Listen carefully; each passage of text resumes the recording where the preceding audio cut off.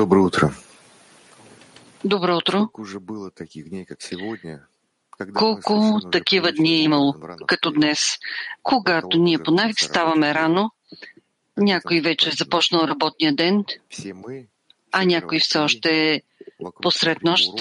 Всички ние, цялото световно кли, около сутрешния урок живеем по особено разписание за великата цел, подготвена от нас, от най-великото поколение мъдреци. Много досадно е да се хванем в това, че ти не доработваш нещо, не влагаш необходимата степен усилия в работата за Творец.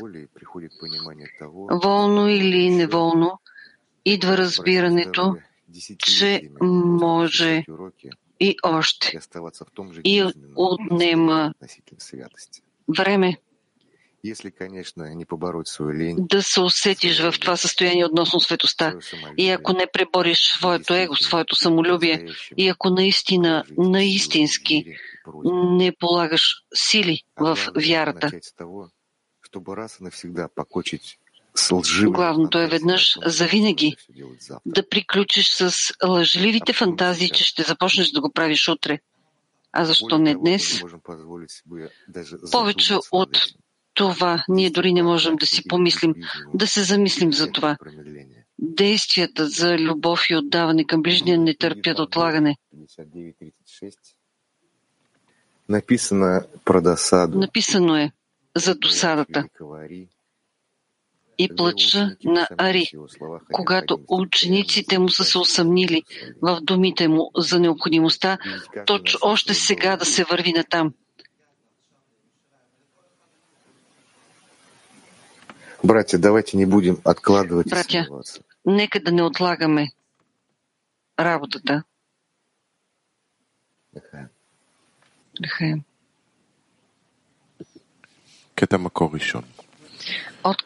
Първи отказ от първоизточника. Въпреки това, ще ви почувствам всички заедно и че за вас днешния ден се е сменил с утрешния. И вместо сега, вие ще кажете после. И затова няма лекарство. Освен да се постараете да разберете тази грешка и това изкривяване. Защото спасявания от Твореца е спасяван само, ако се нуждае от спасяването днес, а този, който може да чака до утре, ще поумнее след година, да не дава Бог.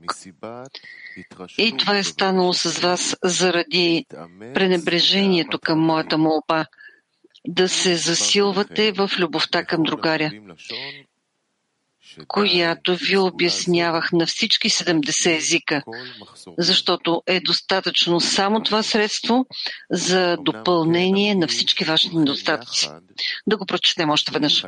Въпреки това ще ви усетя всички заедно и че се е сменил днешния ви ден с утрешния. И вместо сега вие ще кажете после. А затова няма лекарство. Освен да се постараете да разберете тази грешка и това изкривяване, защото спасявания от Твореца е спасяван само ако се нуждае от спасяване днес, а този, който може да чака до утре, ще поумнее след година, да не дава Бог. И това е станало с вас заради пренебрегването на моята молба да се засилвате в любовта към другарите, която ви обяснявах на всички 70 езика, защото е достатъчно това средство за допълване на всички ваши недостатъци. Здравейте, скъпи приятели! Знаете ли, ние, когато правихме тази подготовка, ние говорихме между десетките в каква посока трябва да полагаме допълнителни усилия, в каква посока ние ще атакуваме.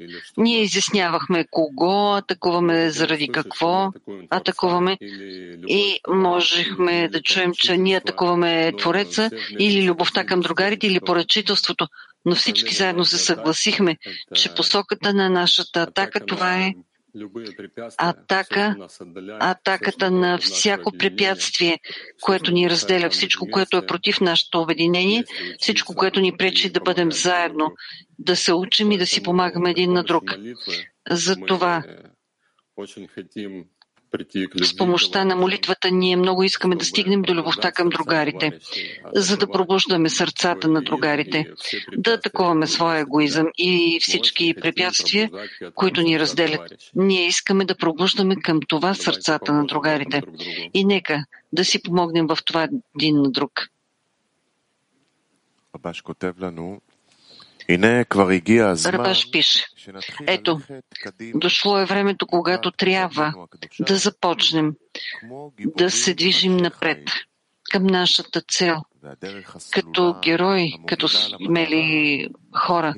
И пътя водещ към целта, както е известно, това е любовта към другарите, с помощта на която се преминава към любов към Твореца.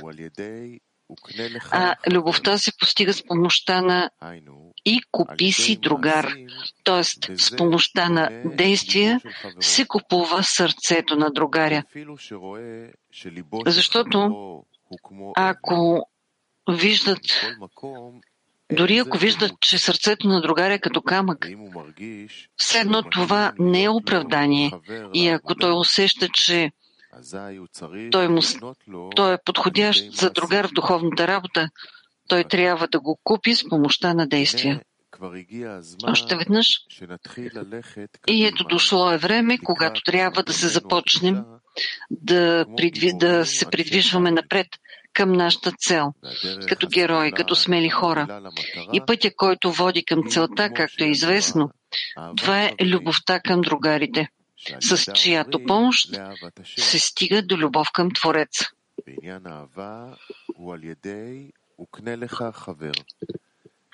А тази любов се достига с помощта на и купи си другар, т.е. с помощта на действия се купува сърцето на другаря. Защото даже да види, че сърцето на другаря е като камък, все едно това не е оправдание.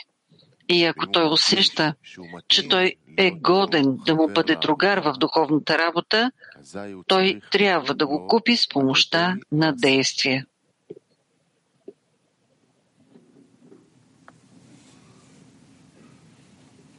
Что, идем в атаку? Да влезе в атака. Пред нас е боя. Пълен контакт. Ние сме все по-близо. Камък до камък. Да потрием сърцата си, така че любовта към другаря да се запали в десетката. Активен семинар. Пробуждаме точно сега сърцето на другаря. Още веднъж пробуждаме още сега сърцето на другарите. Активен семинар.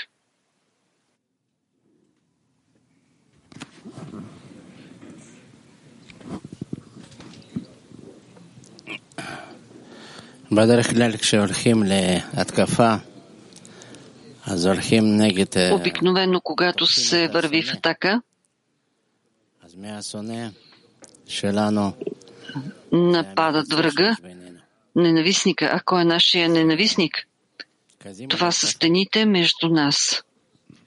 Така че напред в атака, въпреки преградите, всеки от другарите, както сега четем в откъса, всички са смели хора, предани другари, които е избрал Творецът. И голяма чест е да се намираме заедно с тях и заедно ще можем да изпълним тази задача. Да, атаката срещу егото не е по нашите сили. Необходим е Творецът да е заедно с нас, за да го направи. Затова ние трябва да се пробуждаме отново и отново и да помолим сърцата на другарите, той да изпълни тази работа. Това е единственото място, където се моли за поправяне, когато той трябва да бъде с висшата сила с Творец. Творецът очаква той да е подходящ, той да е съединен, той да е любим. Да, наистина. Към подготовката за урока аз преминах, за да стигна до този въпрос. И аз усетих това каменно сърце. Колко ти не можеш да отвориш нищо. И в теб няма нищо от това, за което се говори. И аз наистина си помислих как сега мога да пробудя любовта. И си спомнях историята, която Раф разказва през цялото време за Рабаш, който влиза в стаята и започва да танцува.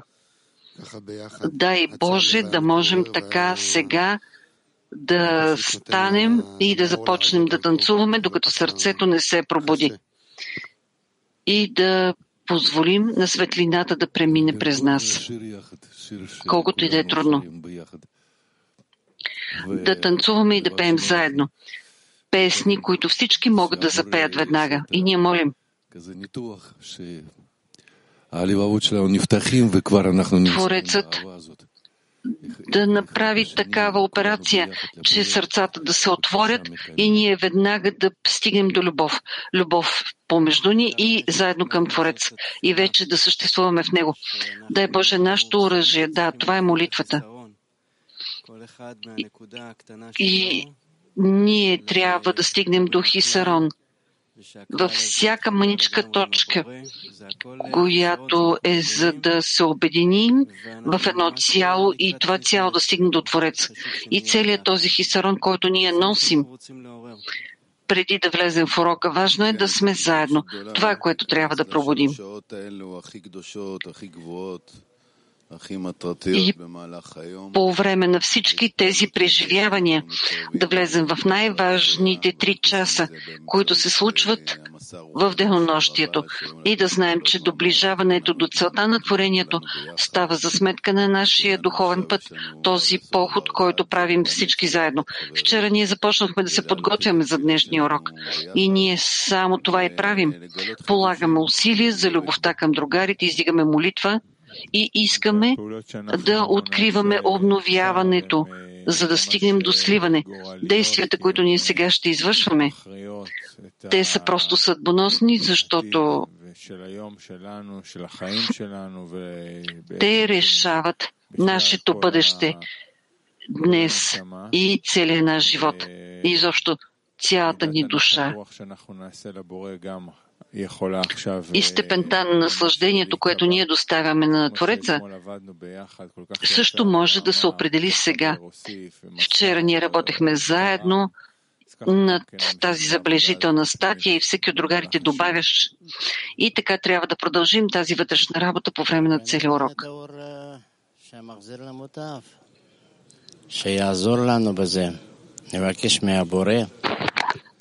И да привличаме светлината, връщаща към източника, за да ни помогне, да ни доближи до Твореца, да ни доближи един до друг. И всички нас заедно до Него, в любов и радост. Да, урокът е най-доброто време за притегляне на светлина. Това е времето, когато ние сме заедно с цялото световно при нашия Рав.